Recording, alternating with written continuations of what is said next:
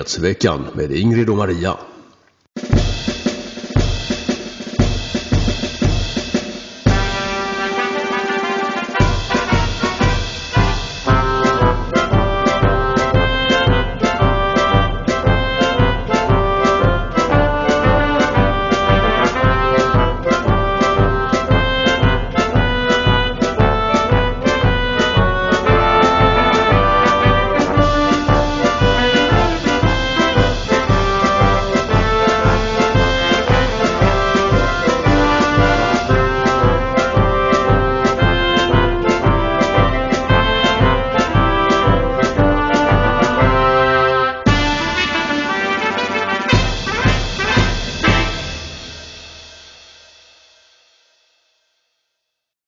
Hallå där allesammans och välkomna till ännu ett avsnitt av Nyhetsveckan. Idag med nummer 161.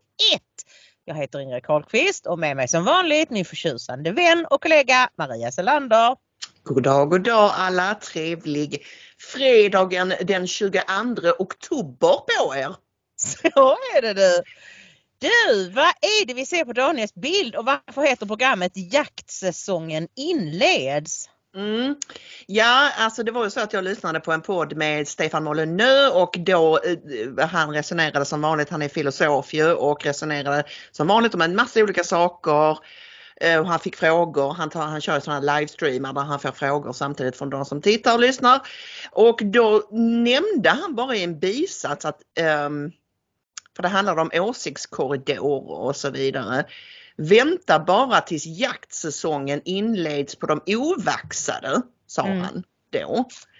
Och den formuleringen stannade kvar hos mig och när det då sen visar sig att Mattias Karlsson i SD ju hade fått svår covid som ni vet, han hamnade på sjukhus och att statsministern för ett par dagar sedan apropå detta passar på att i en intervju säga ungefär att han borde ju inte ligga där på sjukhuset och ta upp en plats som ovaccinerad utan liksom underförstått han kunde vi slänga i något dike någonstans så han kunde ligga och själv dö för det är vad de som inte tar vaccin förtjänar.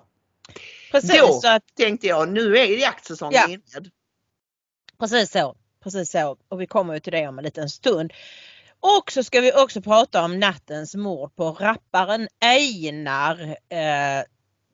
Alltså det här blir ju sjukare och sjukare och jag har ju aldrig lyssnat på Einar förrän idag på morgonen. Jag tänkte jag måste veta vad det var vad han sjöng för någonting. Och jag fick ändå känslan då när han kidnappades att han var mer en sån, han var inte så indragen i det. Han var mer en sån att de retade sig på honom för att han var vit och svensk och att han trodde att han kunde rappa som orten-killarna. Men han var nog lite mer indragen i gängkriminaliteten än vad vi förstod. Precis, vi ska borra lite djupare i detta om en liten stund och du har också som rubrik Ingrid satt coole Sonesson och det är ju allas vår Christian, kommunalrådet från Staffanstorp som har gjort intressanta uttalanden under Moderaternas stämma, parti. Ja. Jag tror det är stämma de kallar det för. Som de har haft precis i Helsingborg. Ja. Angående SD-samarbete och regeringsbildning och sånt där som vi ska berätta mer för er om. Det är ju inte så att alla vet vem han är har vi förstått. I Skåne är han ju superkändis men vi vill gärna bibringa er i resten av Sverige Christians visdomar också. Ja, precis. Men innan vi kör igång med dagens program så har vi några platina-sponsorer. Det är Tommy D. Han skriver inget meddelande. Lena B. skriver gåva. Lisbeth O. skickar en jättefin slant och skriver sanna nyheter levereras av bästa journalisterna. C och P som också skickar en jättefin slant skriver gåva håller er journalistik högt. Tack! Monica D. hoppas vi ses på mässan i oktober och sen så skickar Monica det igen och skriver till favoriterna som försvarar det fria ordet. Cecilia W skriver hopp blågula. Blågula blocket hon tänker på. Gammelmormor skriver min lilla månadspeng. Ibland mer, ibland mindre. Kram.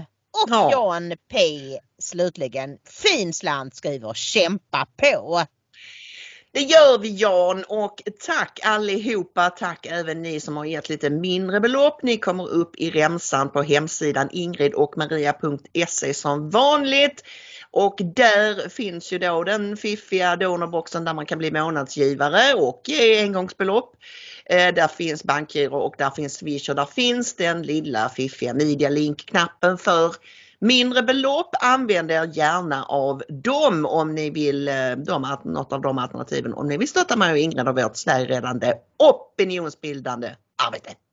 Ja, och det var ju Monica D som ville, hoppas att vi skulle träffas på bokmässan, och det gör vi naturligtvis. Och vi vill träffa många av er och det finns biljetter kvar, så att om ni går in på den länken som vi har lagt här och så använder ni rabattkoden frihet och då får ni 100 kronor rabatt på biljetten.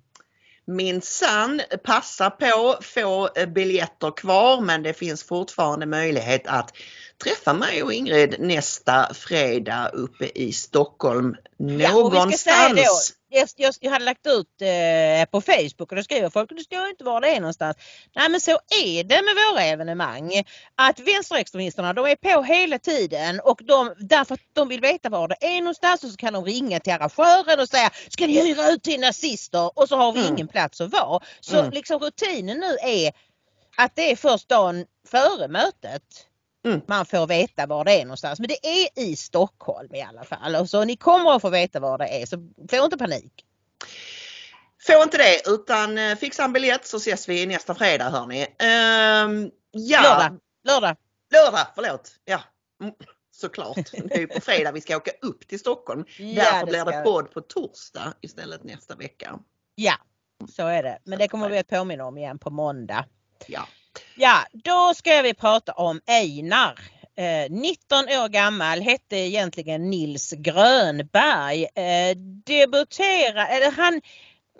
Han började till att spela in låtar redan som 14-15-åring och slog igenom med en låt som hette Katten i trakten när han var 16 och då bodde på ett HVB-hem, så han var ju då omhändertagen. Vi ska säga det att hans mamma är en hyfsat känd skådespelerska, Lena Nilsson. Hon har fått Guldbagge och lite sånt där.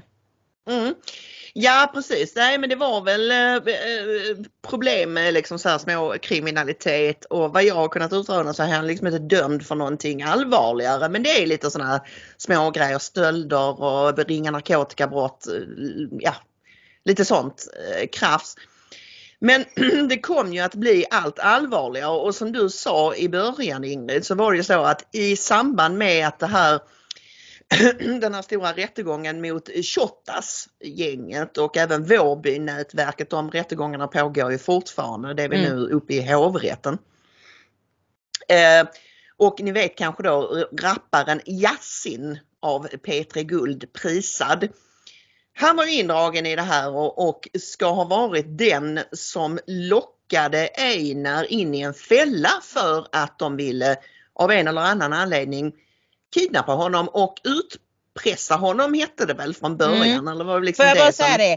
Att Yasins fälla slog aldrig igen, så att han dömdes för försök till människorov, heter det väl. Utan det var en annan kille några veckor senare som fick Einar i fällan, och då klädde man honom i kvinnokläder och tog förnedrande bilder, tog hans guldkedjor och hans väldigt dyra klocka. Det är ju högsta mode i de här kretsarna och ha 100 000-tals kronors klockor. Han gjorde ingen polisanmälan.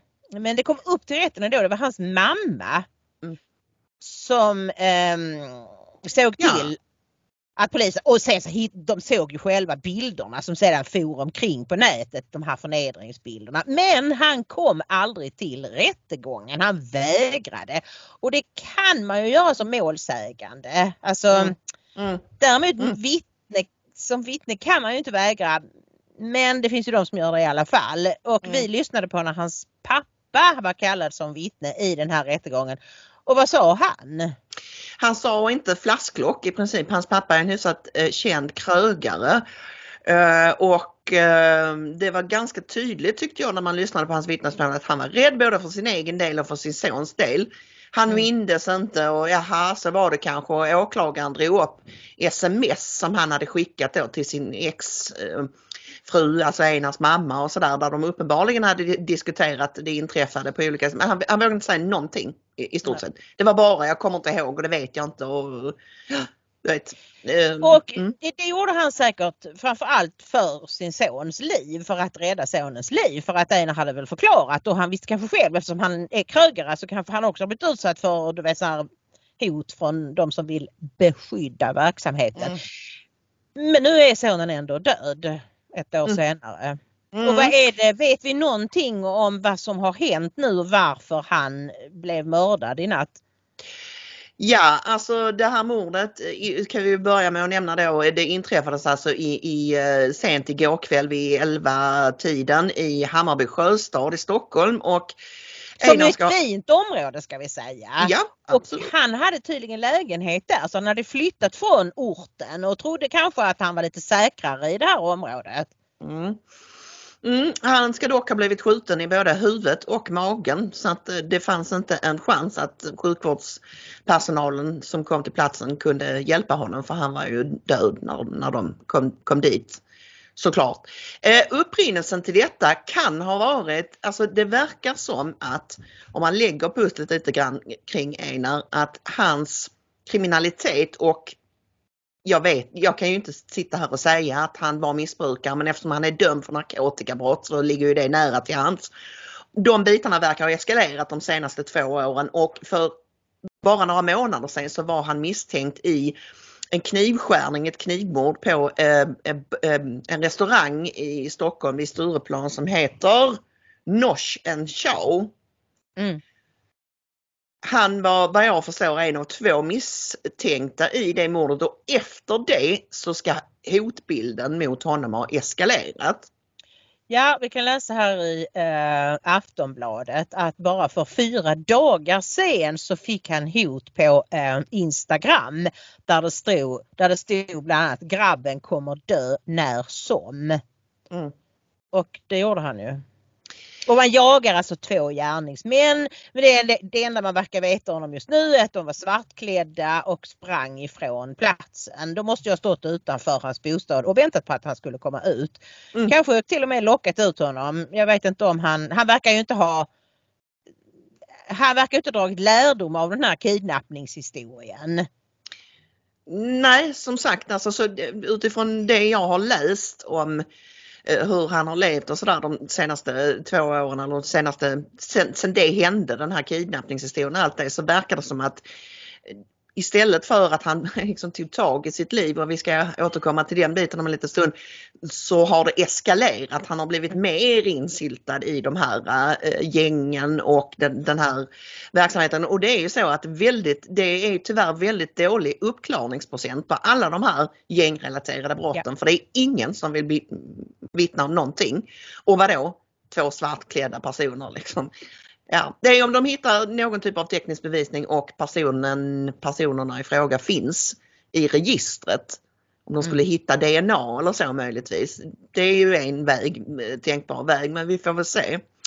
Ja, tyvärr så finns det väl inte, de använder inte enkrolurarna längre och det finns väl inget nytt sånt där de har dem under avlyssning. Och för övrigt i Sverige får vi ju inte avlyssna bara för att man deltar i ett kriminellt gäng. Utan det måste finnas en specifik misstanke och det är det som bland annat Moderaterna och det blågula blocket vill ändra på. Jag menar det är ju så... Det är sån dubbelmoral att nej, i Sverige gör vi inte så. Men vi tar jättegärna emot sån information från Frankrike och andra länder som får lov att avlyssna kriminella gäng i förebyggande syfte och se vad de håller på med. Det var ju som så här att för bara några dagar sen, någon dag sen så gick ju Stockholmspolisen ut och sa i det här området Järva i nordvästra Stockholm och gick ut och sa att alltså, där Einar väl kommer ifrån det området. Han är från Enskededalen fast det ligger söder om stan. Ja, det är ju västerort det här. Hur som helst, de gick ut och sa rakt ut, vi klarar inte av det här med dödsskjutningarna. All den här gängkriminaliteten har gått oss ur händerna fullständigt. Vi har inte utredare, vi har inte möjlighet att idka någon typ av förebyggande arbete, ingenting, utan det är bara, man försöker. Ja, alltså det står till exempel så. När det gäller Järva, så sedan 2018 har 17 unga män blivit ihjälskjutna där. 9 av morden har skett i år. Ett mord på en pizzeria i Rinkeby i januari 2018 är den enda dödsskjutningen i Järva som lett till fällande dom. Nu sköts inte han i Järva, men han bodde ju i Hammarby Sjöstad. Så han är ju från den typen av område. Men då säger den här kvinnliga inspektören Caroline Asplund att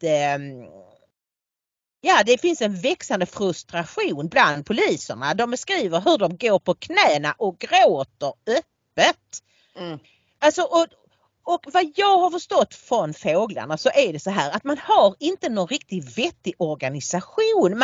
Det ska vara lokalpoliser. Men man ger inte lokalpoliserna de förutsättningar de behöver. De får inte arbeta långsiktigt, utan rätt som det så ska de flyttas till något annat ställe. Så att det är liksom, alltså polisen verkar vara en myndighet i fritt fall.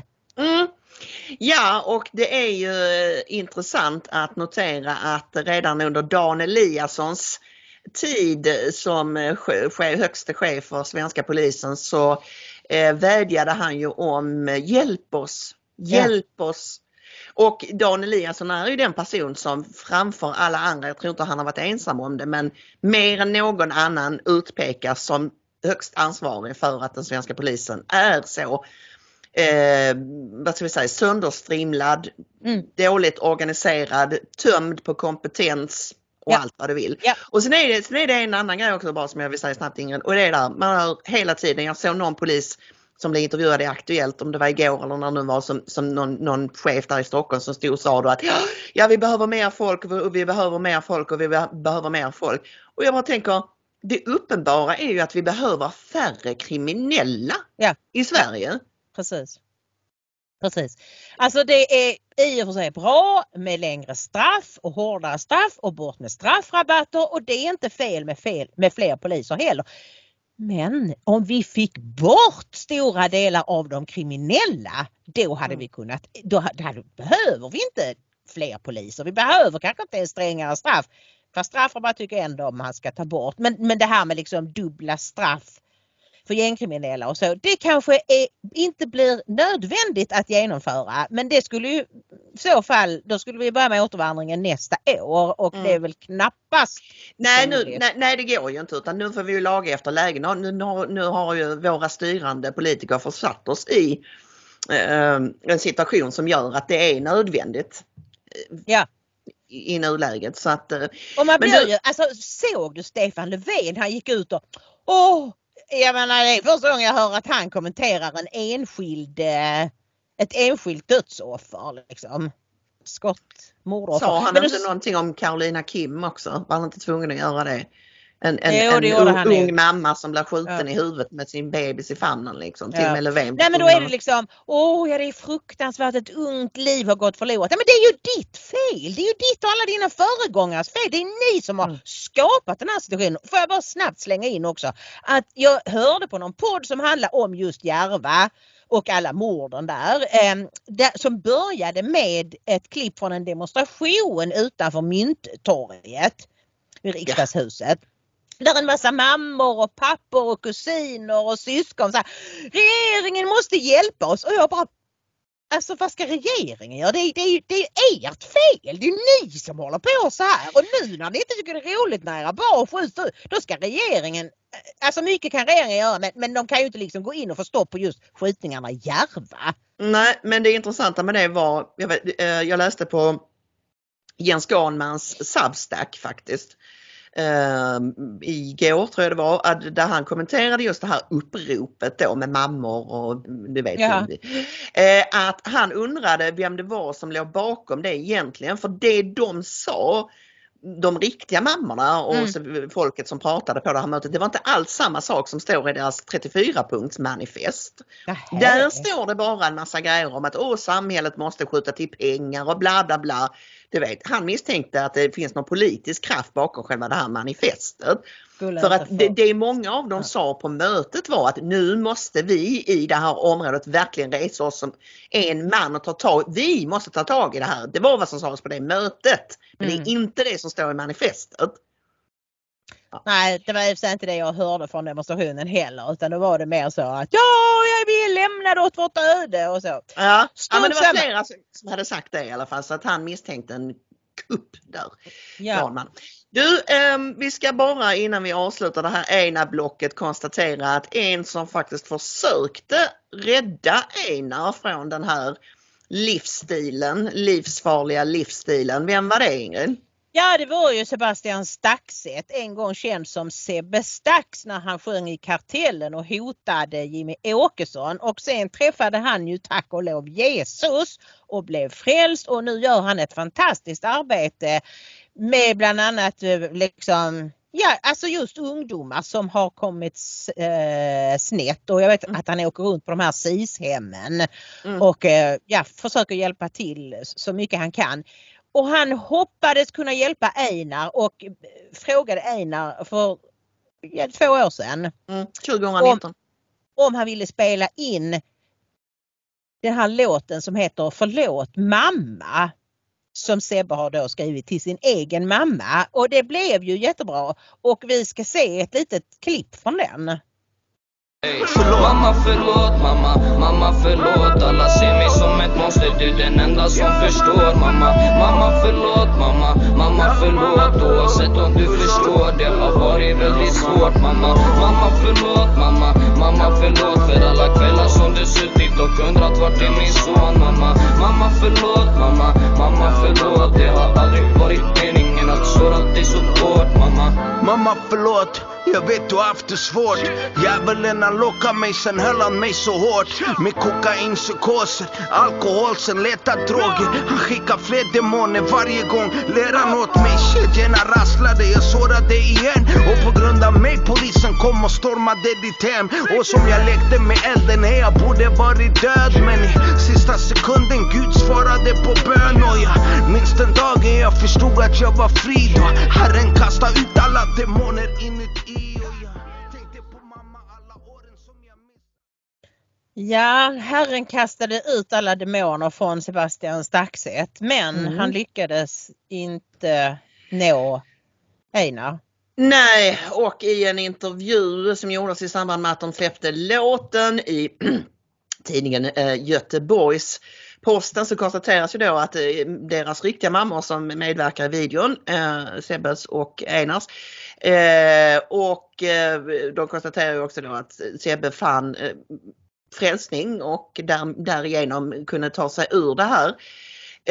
Men Einar har inte hittat Gud. Han säger, jag har inte hittat Gud, men jag har hittat musiken. Men självklart tror jag att det finns någonting som vakar över oss där uppe. Jag kanske är för ung, men jag vill inte stressa fram någonting.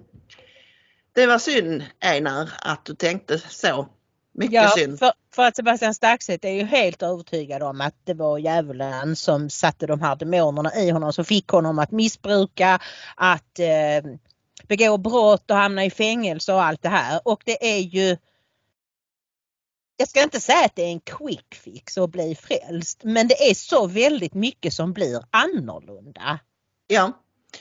Ja, för Sebbe har det ju uppenbarligen varit helt, alltså ändrat hans liv totalt. Jag minns att du var lite sådär, jag vill ju gärna tro människor om gott, så är det inte alltid jag som är cynisk. Men i det här fallet så trodde jag på hans omvändelse. Men du var mer såhär, jag vet inte, är det skitsnack liksom. Men han har ju verkligen visat att, det här är, och vi ser ju här i videon hur han bläddrar i Bibeln, och jag fick inte med det, men i slutet så kommer ett bibelord: hedra din far och din mor så att du får leva länge i det land som Herren din Gud ger dig.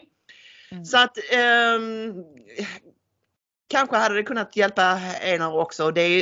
Man kan tycka, jag har sett att det är många liksom på Twitter som tycker att men han var kriminell och han förtjänar detta, eller det är lika gott, han kan ha det liksom. Det är en kille på 19 år som har blivit skjuten i huvudet. Hur man funtad om man inte blir liksom otroligt ledsen och illa berörd av det. Precis. Ja, vi låter 2 länkar ligga kvar som är rätt intressanta. Där Expressen skriver en bra ledare idag att staten är ett större problem än partyknarkarna. Löfven tycker ju att det är de som bor i Danderyd och Djursholm och köper knark. Men det är ju så att staten låter de här gängkriminella suga ut hela bidragssystemet. Och det är ett mycket större problem än de som köper lite kokain till helgen. Och även en länk från Bulletin där Per Gudmundsson skriver om att i Sverige har man underskattat narkotikamarknaden med faktor 10. Ja, allting är alltid mycket värre än vad man tror. Det är en bra utgångspunkt. Men du, vi ska ha ett litet block bara om svensk inrikespolitik. Eller det är väl rättare sagt ett M-block. Det är det. Det handlar om Moderaterna. För det har hänt en del intressanta saker. Dels så skriver Per Gudmundsson igen då, vi gillar honom, tycker ofta han skriver bra saker, att Moderaterna lämnar hela återvandringsfrågan till SD. Alltså det finns inte med i deras förslag om integration och invandring. Och vad han menar är väl ungefär så här, förstår jag det som, att de måste ha någonting kvar att ge till Sverigedemokraterna. För det kommer kanske bli svårt att få Sverigedemokraterna med på, de är ju så EU-vänliga och du vet en massa andra saker där de faktiskt tycker olika. Men om de då har det här köttbenet kvar och slänga åt Sverigedemokraterna en tuff förhandlingssituation, så ska SD bli död nöjda med det. Och det tycker jag de ska vara, och det tycker jag att vi ska vara, om det är så att vi faktiskt därmed får igång en aktiv återvandringspolitik. Också kan det ju vara ett sätt att själva slippa ta i den obehagliga frågan och säga då i ett skarpt läge att det är ju inte vårt förslag, men det är ju SD som ställer det som krav för att vi ska kunna liksom styra landet och och man får ge och ta. Precis. Men du, en gammal moderat som är ganska fräck och fräsig och frispråkig, det är ju Ulf Adelsohn. Han gick också ut i en intervju här i veckan och gav några rejäla råsopar åt Fredrik Reinfeldt, och det gillar vi ju.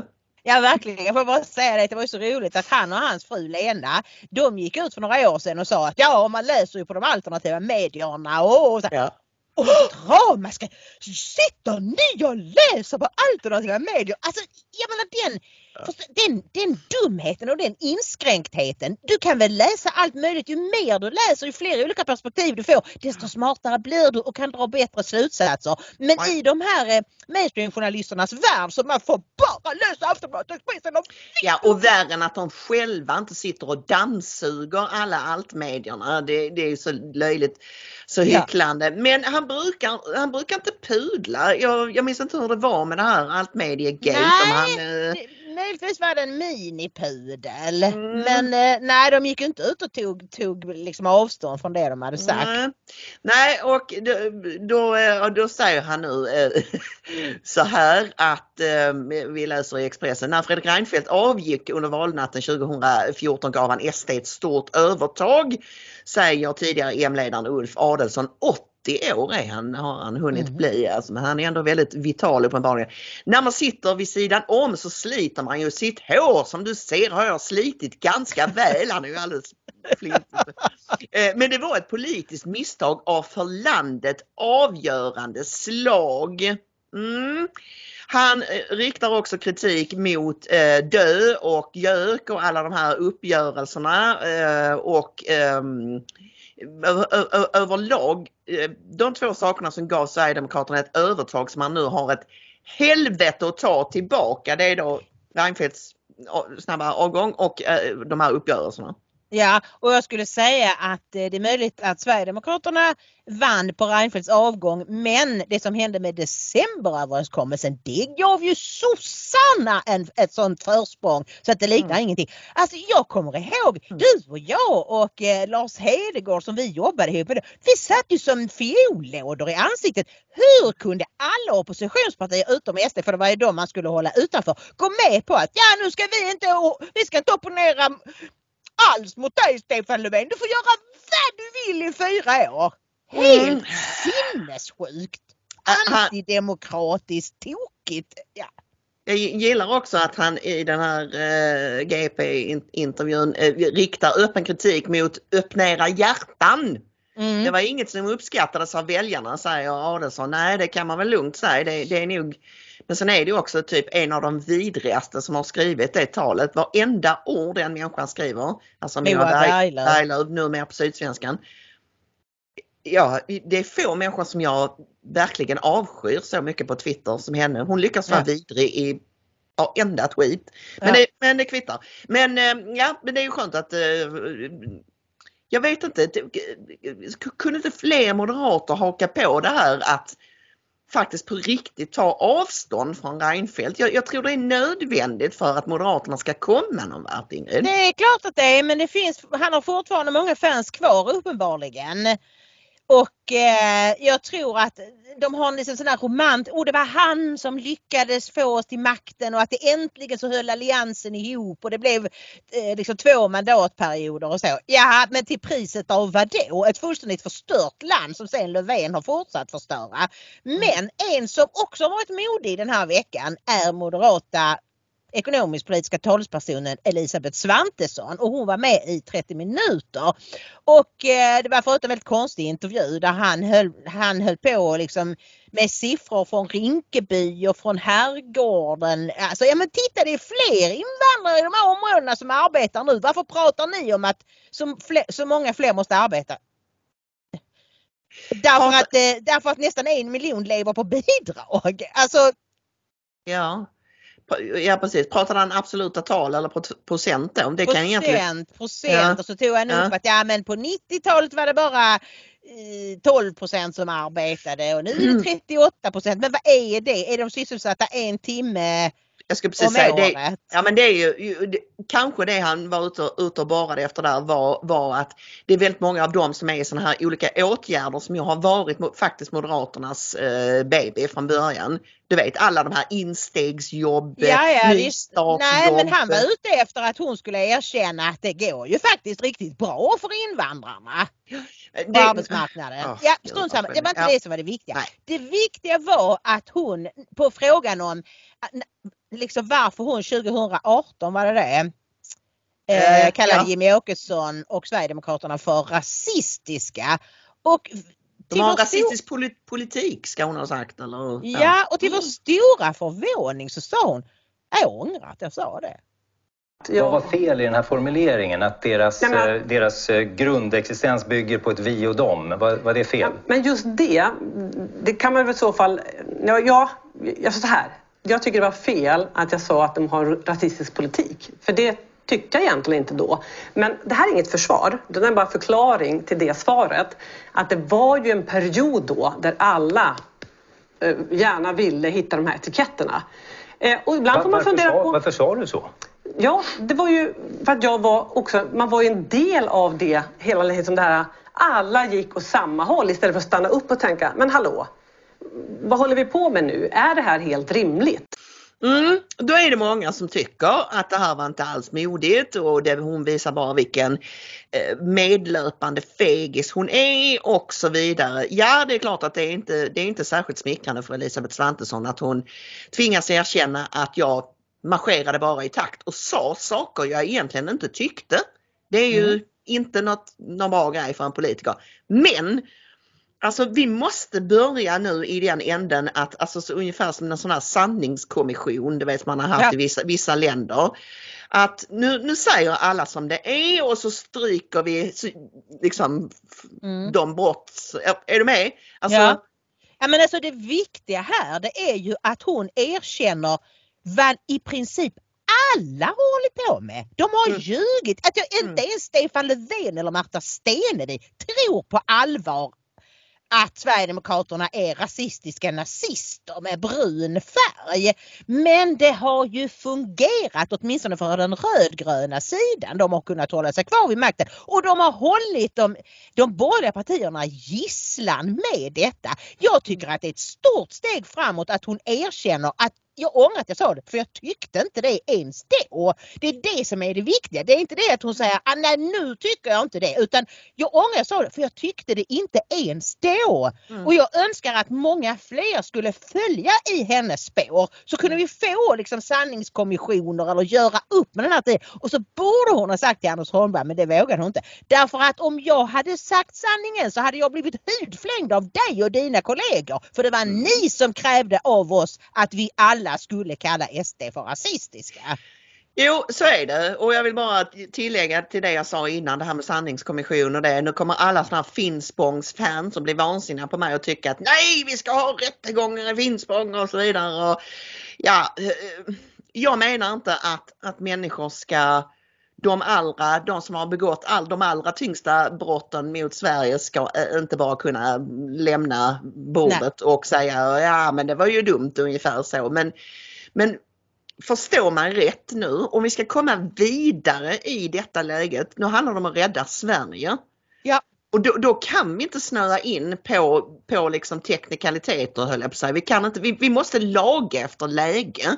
Och om det nu är så att Moderaterna steg för steg och allt snabbare som jag bedömer det kommer krypande till korset. Ja. Då ska vi inte stå där och kasta ruttna tomater på dem. Nej, utan då ska vi säga, det hedrar er att ni nu har blivit bättre och att ni faktiskt erkänner att ni har ljugit. Det är bra. Det betyder inte att allt gammalt är förlåtet, men det är ju ett steg till förlåtelse. Ja, precis. Det där är en filosofisk diskussion, skillnaden mellan förlåtelse och att glömma. Man kan förlåta utan att glömma och så vidare. Så att Men du, nu måste vi bara ta en bit om Sonesson, Staffanstorps starke man. Vad har han nu gjort, Ingrid? Jo, på den här moderata stämman som de hade här i Helsingborg i förrgår, någonting sånt där. Då har bland annat då Sydsvenskan HD träffat de två bröderna Sonesson, kommunalråd i Staffanstorp, och Carl-Johan Sonesson som är regionråd i Region Skåne och han är väl storebror, Carl-Johan. Den tuffaste av dem är ju definitivt lillebror Christian, för han säger nu till Moderaterna: släpp nu sargen, släpp in SD i regeringen så vi äntligen kommer framåt. Sonessons bud till Kristersson: släpp in SD i regeringen. Långsiktigt blir det svårt att regera Sverige annars, säger han.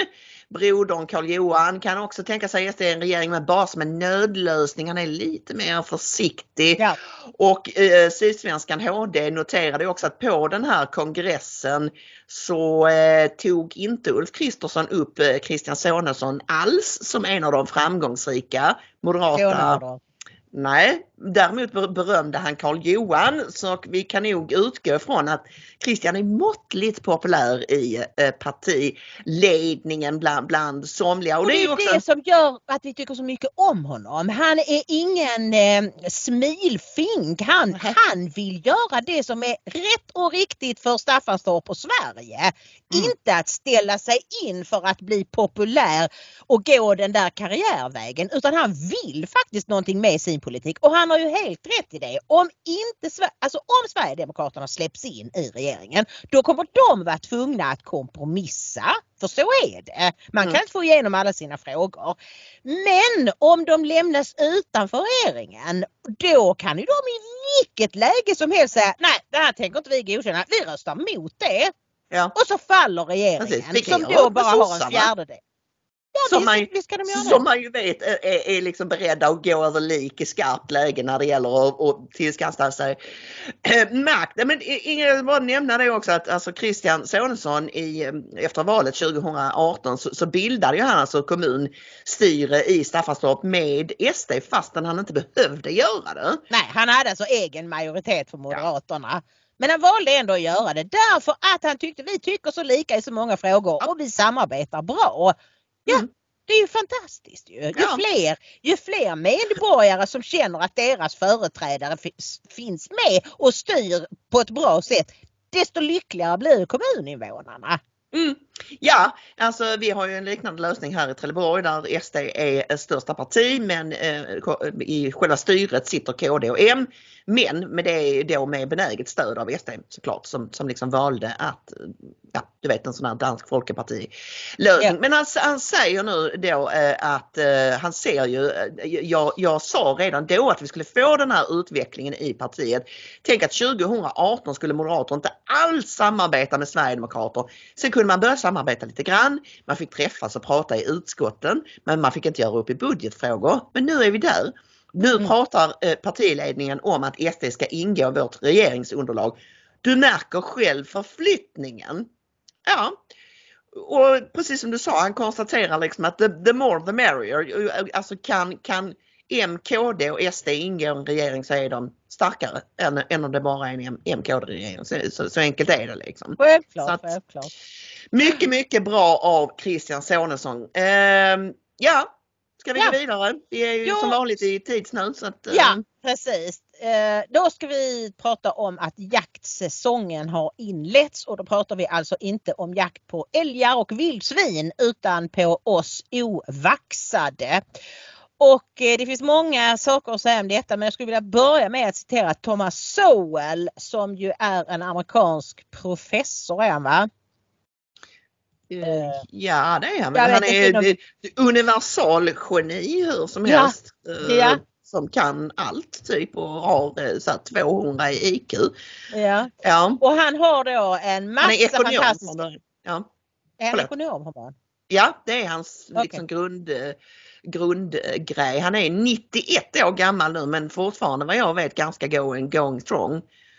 Så att, och jag hittade ett citat av honom sagt för några år sedan där han säger "It is usually futile to try to talk facts and analysis to people who are enjoying a sense of moral superiority in their ignorance." Och du kan förklara vad detta betyder på svenska. Ja, det är vanligtvis meningslöst att försöka presentera fakta och analyser för människor som upplever en känsla av moralisk överlägsenhet i sin okunnighet. Och detta är då sagt före pandemin så det har ingenting med detta att göra. Men är det inte exakt det vi upplever nu? Att människor som egentligen inte har satt sig in ett enda dugg i hur farligt covid är, hur säkra vaccinerna är. Så de är helt övertygade om att de har rätt. De är helt övertygade. Ja, men du har ju något favoritcitat också det här att var det Mark Twain som sa det här att de dumma är så säkra på att de har rätt och de smarta är så... Jag tror det var vad heter han? Jag kommer inte ihåg det nu. Men det är någonting med att problemet med den här världen är att de dumma är så säkra på sin sak och de kloka är så fulla av tvivel. Ja, så är det ju och det kallas väl också, det finns något annat namn också för det, någon princip. Donnerprincipen, nej. Tänk att vi alltid glömmer bort vad det heter. Det är Bertrand Russell som har sagt det. Och den heter...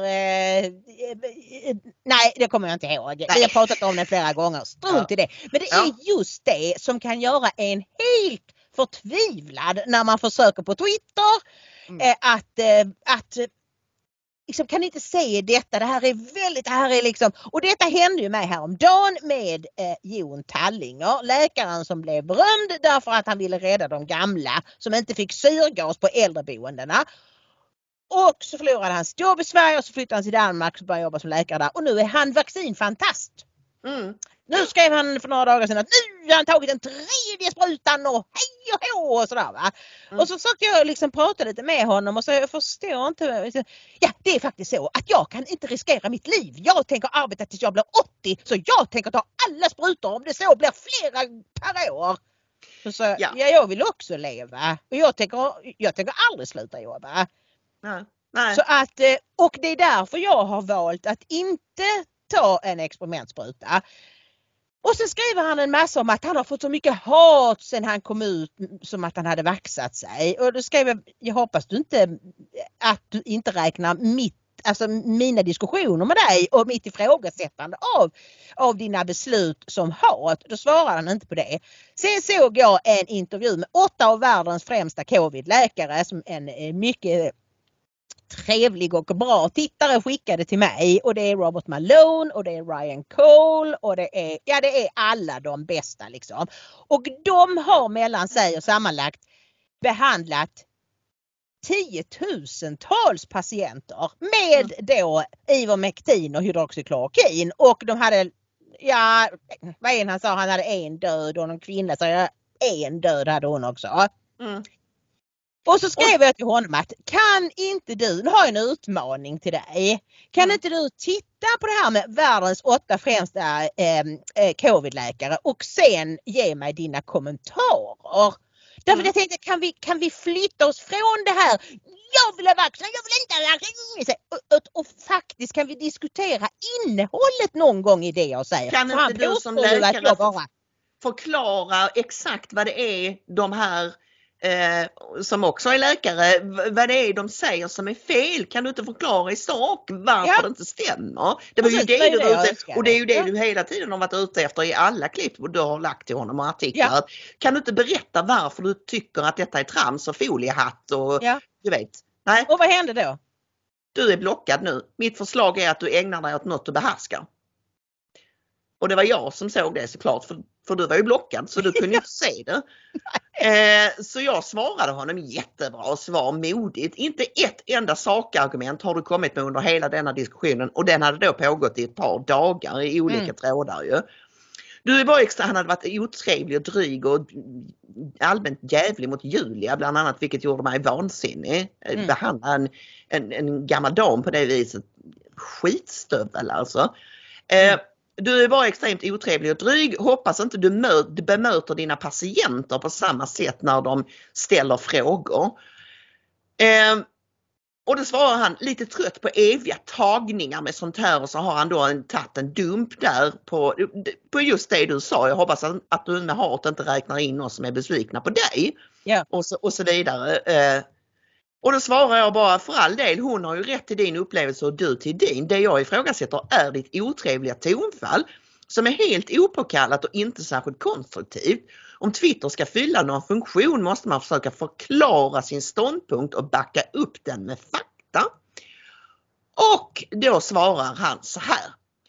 Faktum är att vaccinen inte är en konspiration och en giftspruta för att minska världspopulationen, göra människor sterila, döda spädbarn eller förändra vår genetik för all framtid. Lite svårt att bevisa motsatsen med fakta. Och då svarade jag, gör dig inte dum nu. Ingrid har länkat till flera artiklar och klipp med läkare som analyserar potentiella och registrerade biverkningar av sprutorna. Du vägrar att ens titta på materialet och föredrar att vara spydig istället för att i sak förklara varför de har fel. Fel. Ja, så är det. Och det är en tråkig historia, och anledningen till att vi drar upp detta, det är ju därför att han får härmed representera väldigt många människor som är vaxförespråkare. Alltså de är så snabba på att sätta foliehattar på oss. Ni tror att jorden ska gå under. Ni tror så va? Istället för att gå in och diskutera just sakfrågorna. Utan genom att svepa, ni tror att hela världens befolkning ska utrotas. Hallå, och sådana argument kan man ju inte ens diskutera. Men jag har aldrig velat diskutera de argumenten. Jag har velat diskutera. Den här läkaren, lyssna på Robert Malone. Han är mRNA-vaccinets uppfinnare. Teknikens uppfinnare.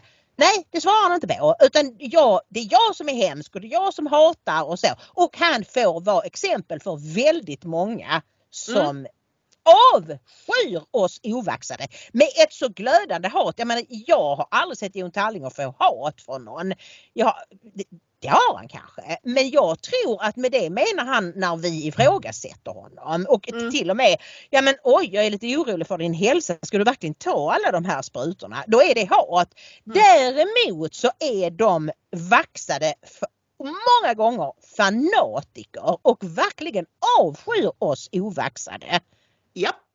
Så är det, och som sagt, Stefan Molyneux konstaterade detta i en podd för några dagar sedan. Han fick ganska mycket frågor från sina tittare om covid. Som sagt, programmet handlade mycket om fake news överlag, men det var mycket frågor om covid och hur människor var frustrerade för att de inte kunde diskutera med sina nära och kära.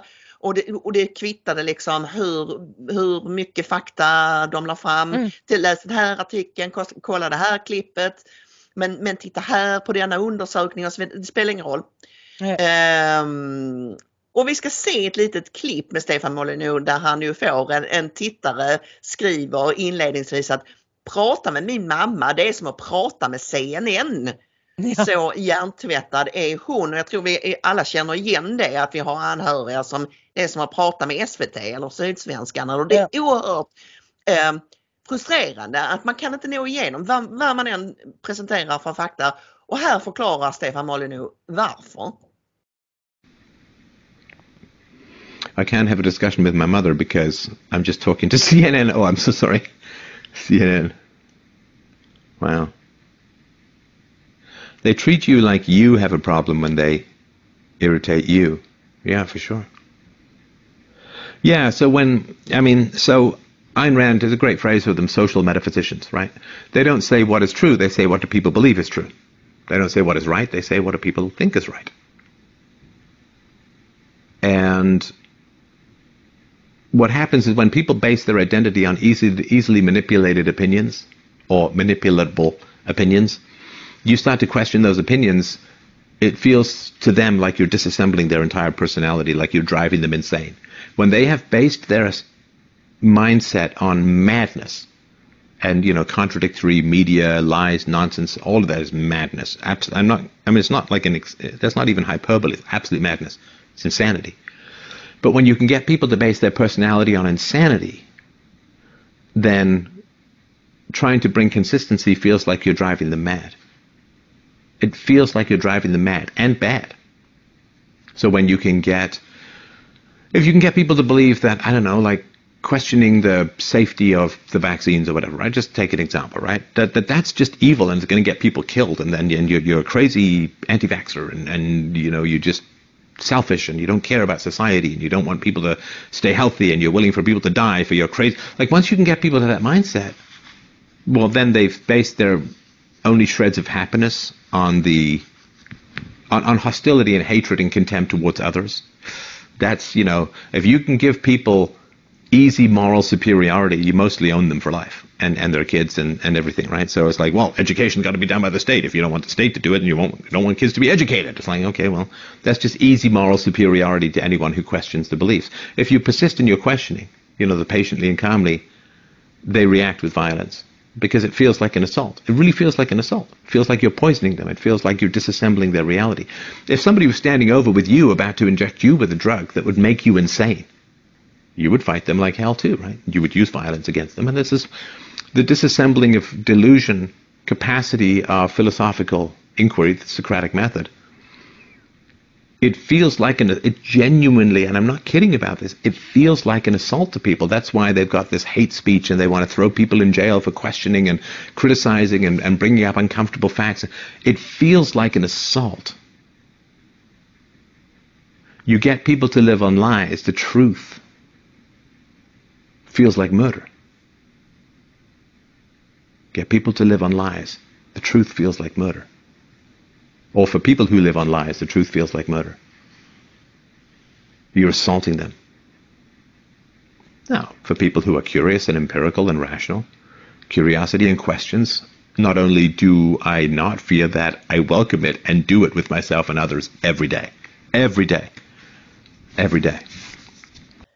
Det här är så intressant därför att han försöker gå in i det här. Varför är vaxarna, inte alla, många vaxare helt fanatiska och vägrar att överhuvudtaget ta till sig någon information? Ja, men då säger han att de är inte själva medvetna om att det är de som är galna, utan de tror att när du kommer med saker som motsäger deras världsbild, det är som om du kommer med en spruta som ska göra dem galna. Och de kommer att slåss för sitt liv för att inte få den här sprutan eller få information som kan rucka deras egen världsbild. Han sa det här gäller ju inte bara detta, det gäller ju all sån här liksom falska världsbilder som folk har byggt upp med benäget stöd av mainstream media då, va? Som klimatkris. Ja, till exempel. Jag menar, you name it. Om ni tänker alla nyheter som förmedlas i mainstream media, om man har köpt det narrativet helt och hållet, så säger Stefan Molyneux att man då har baserat ditt liv på galenskap.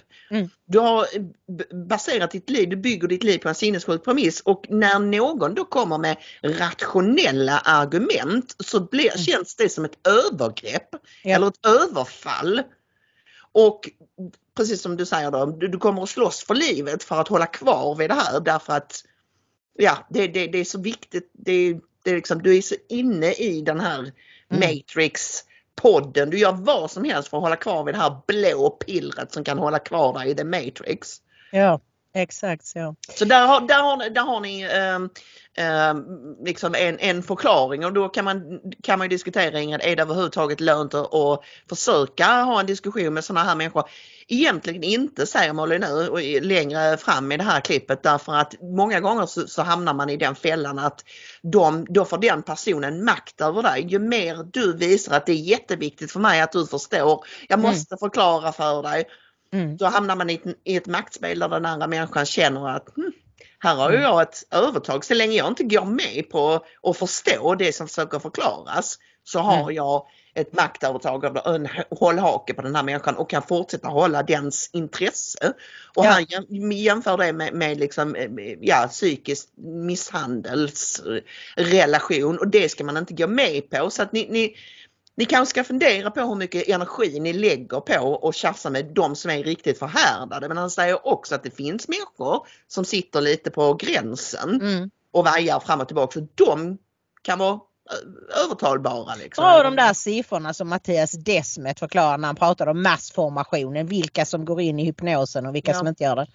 Mattias Desmet, psykologen från professorn är han väl från Belgien, han säger att i massformation, som även ibland slarvigt kallas masspsykos, så är det alltid den fördelningen. 30% är helt hypnotiserade, helt inne i psykosen, som inte är någon psykos, men i hypnosen, om vi säger så. 30% är alltid emot. Helt oemottagliga, ohypnotiserbara. Ja. Och 40% vet egentligen att någonting är fel, men vågar inte säga någonting. Nej, just det. Och om man kan tippa över dem till vårt 30%-lag, då är vi 70%. Det är bland dem man måste gnaga på med sin... det är dem man kan diskutera med. De som är bland de 30% hypnotiserade, det är helt meningslöst. Man blir bara förtvivlad själv och man kommer ingenstans.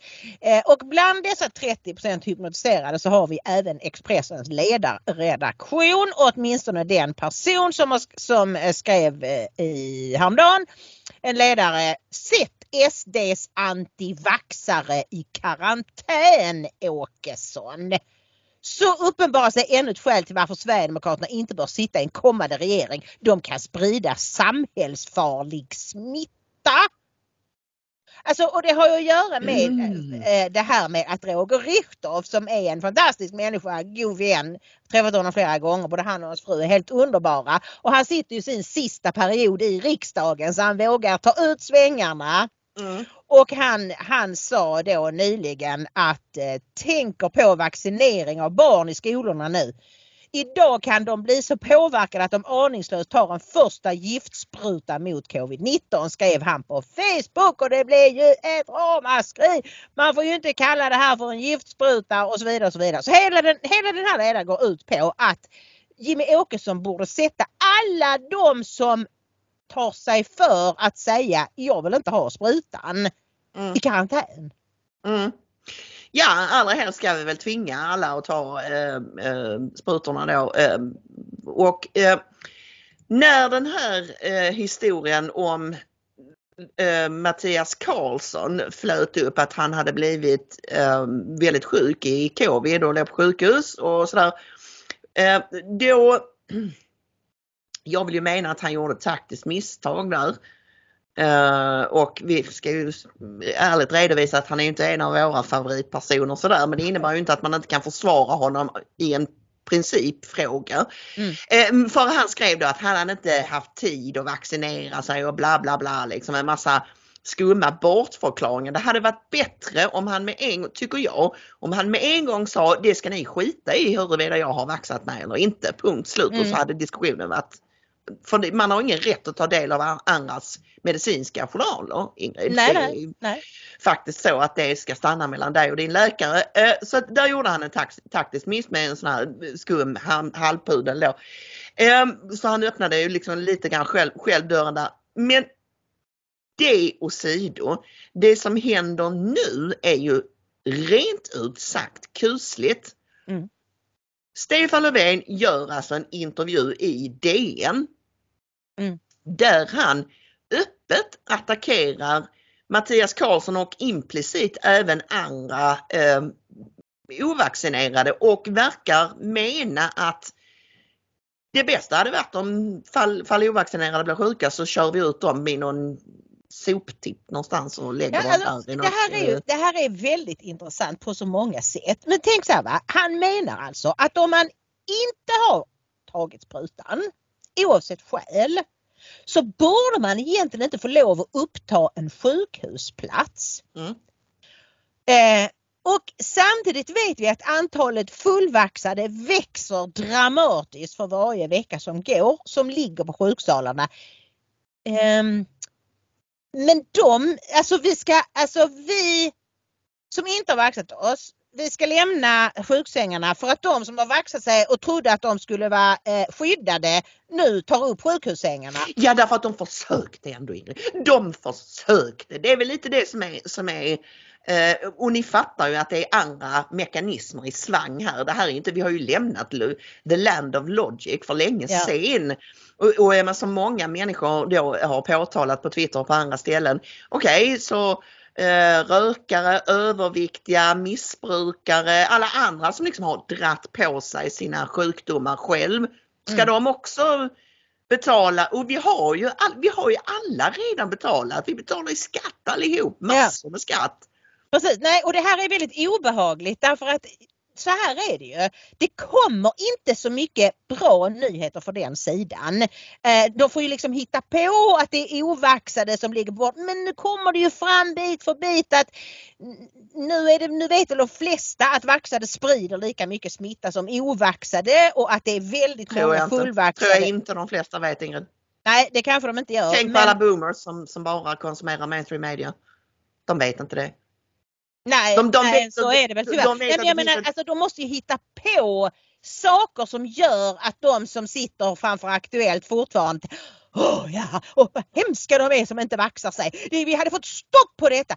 Det är precis tvärtom. Det är på grund av att så många har tagit sprutorna som viruset muterar och aldrig försvinner. I den här DN-intervjun, Ingrid, så säger våran statsminister, alltså, jag vill understryka att det är det han är, det är inte liksom Nisse Persson från Örebro. Ska vi se klippet eller ska vi skippa det? Nej, vi ska se klippet för det är bara jättekort så det kan vi göra. Men för den här meningen är inte med i klippet. Nu har själva syftet är ju att attackera Sverigedemokraterna och det gör han med alla medel. Nu har de en som kan ligga i vårdsängen och uppta en plats för att han inte har vaccinerat sig. Mattias Karlsson. Ja, och vi kan kolla på klippet som visar vad våran landsfader sa mer för klokt. Struntprat. Han kan inte vara Sveriges mest upptagna politiker, det tror jag inte på. Jag pratar om Mattias Karlsson och ligga där och säga men jag hade inte tid. Ja, det var synd att alltså det. Och det kan man fundera på. Hur kan det komma sig? Hade vi haft en kommunstyrelseordförande någonstans som hade valt att inte vaccinera sig, då hade det blivit ett jävla liv kan jag säga. Och då hade det varit drev efter den personen. Här kan han ligga och det händer ingenting. Det är märkligt alltså. Var får han det ifrån? När var det ett drev mot en sossepolitiker?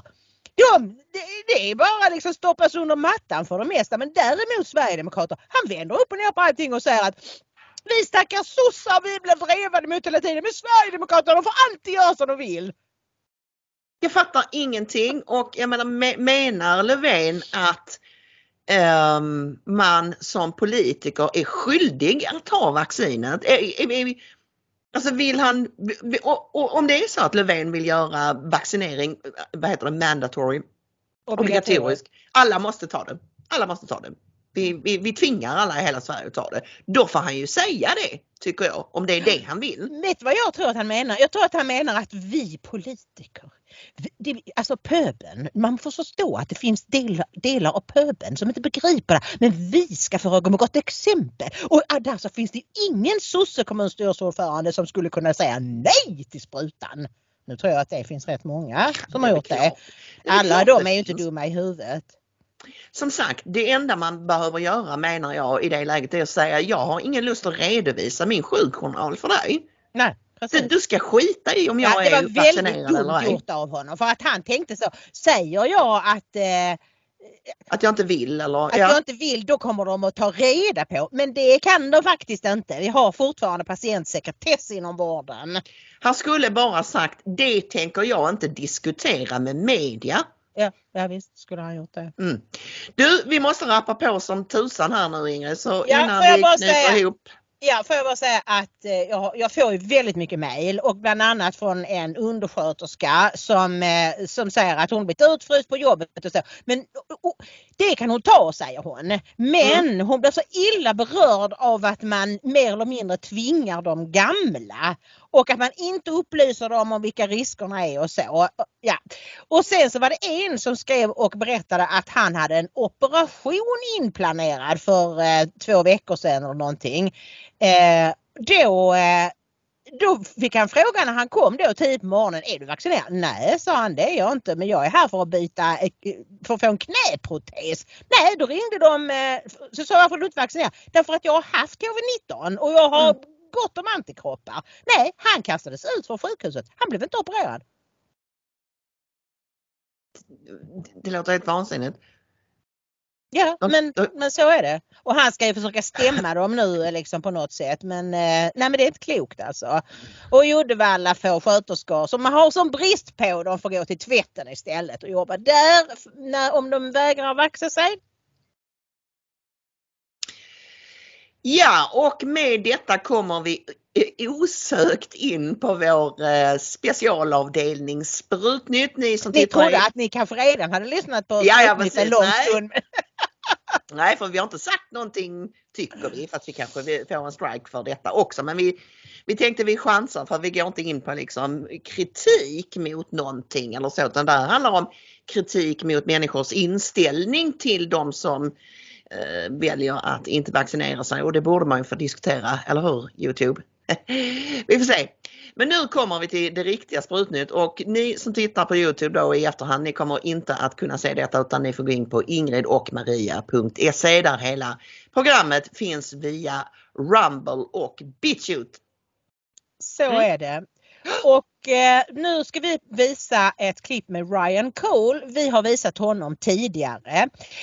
Men det här är väldigt intressant, därför att vi har nåtts av väldigt mycket information om att det är inte bara så att man får olika sorters skador som hjärtmuskelinflammation och allt det där. Utan det är också så att det verkar som om kroppens immunförsvar blir sämre efter att man har tagit sprutorna.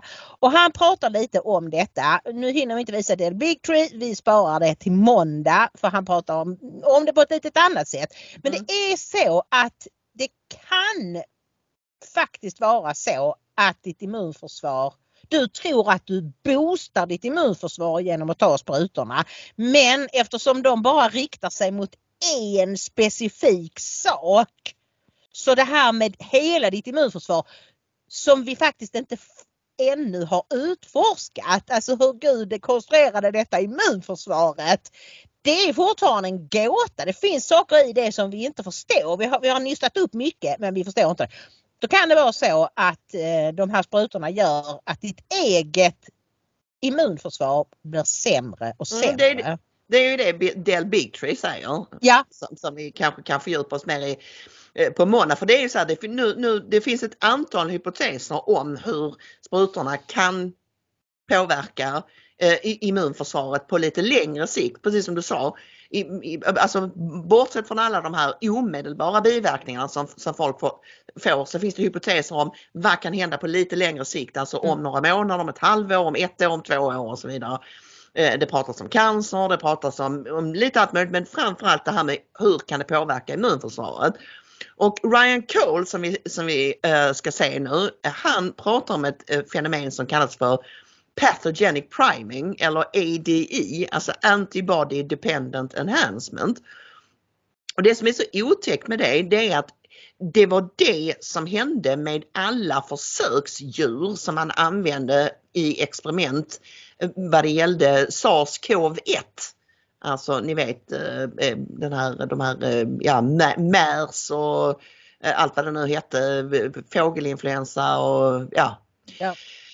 Föregångaren till SARS-CoV-2 som är det som orsakar covid-19. Alla de försöksdjuren dog eller blev extremt sjuka när de stötte på viruset i det vilda. För då när det kom ett nytt virus som inte var exakt likadant som det de hade blivit vaccinerade mot, då blev de jättesjuka och nästan alla dog. Ja precis, det här ADE eller pathogenic priming, det handlar om att kroppen överreagerar, får totalt spatt när det vilda viruset dyker upp och så får man en sån här cytokinstorm, att hela kroppen bara börjar koka kan man säga och liksom överreagerar fullständigt. Du dör av att ditt eget immunförsvar överreagerar.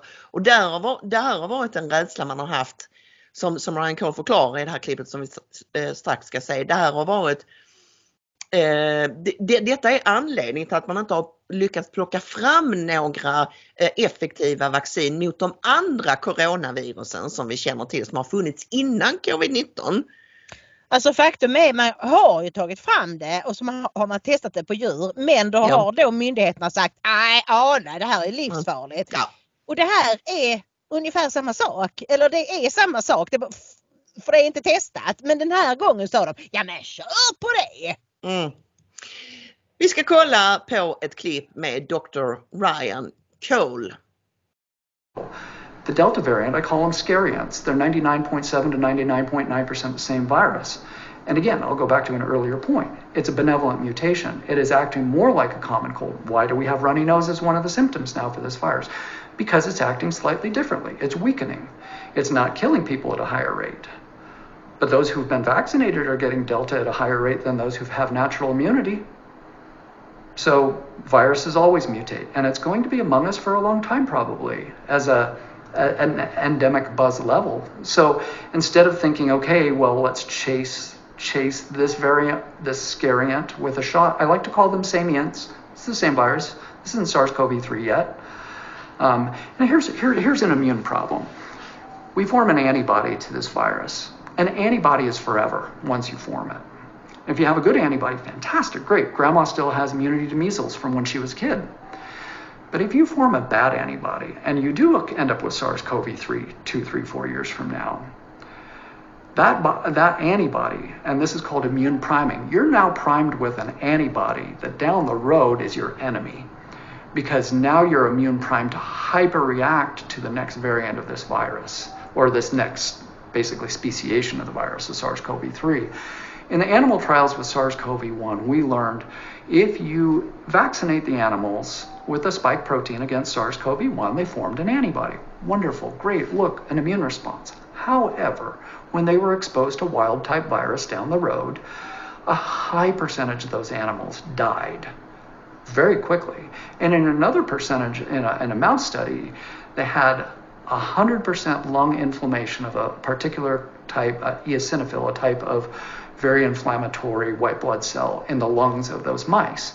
So you may form an antibody and say, hooray, look, we're forming immunity within this population. But at the end of the day, when exposed to something different enough than what the vaccine was, you are damaging those individuals. We know those signals from SARS-CoV-1. We've seen this in cat coronavirus vaccines, where cats ended up with this horrible inflammation, swelling of the stomach, and about 30% of the cats died.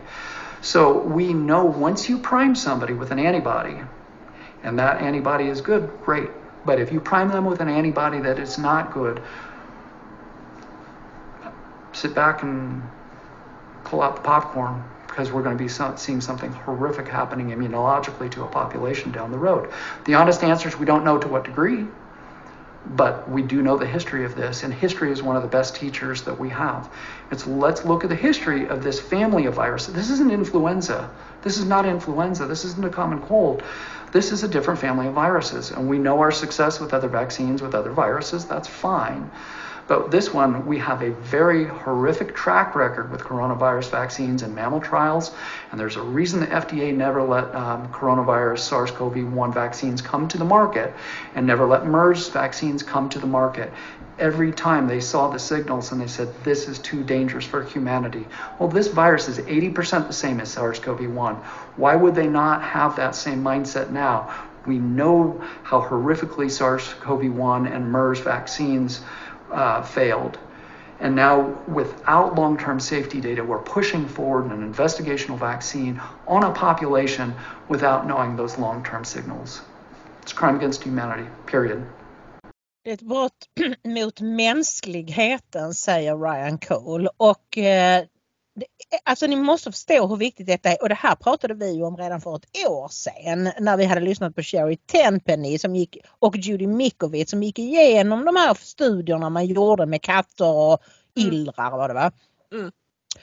Och hur viktigt det var, alltså det finns en förklaring till att man inte släppte fram vaccinerna den gången, därför att så många av försöksdjuren dog. Den här gången har man inte ens testat det på djur, man har testat det på människor, men det gick så kort tid att man inte hann fånga upp vad som hände. Och nu vet vi inte ens hur många som dör, därför vi får inte veta det. Nej, och det går inte att diskutera att det hela öppet heller, som ni vet. Så att det är...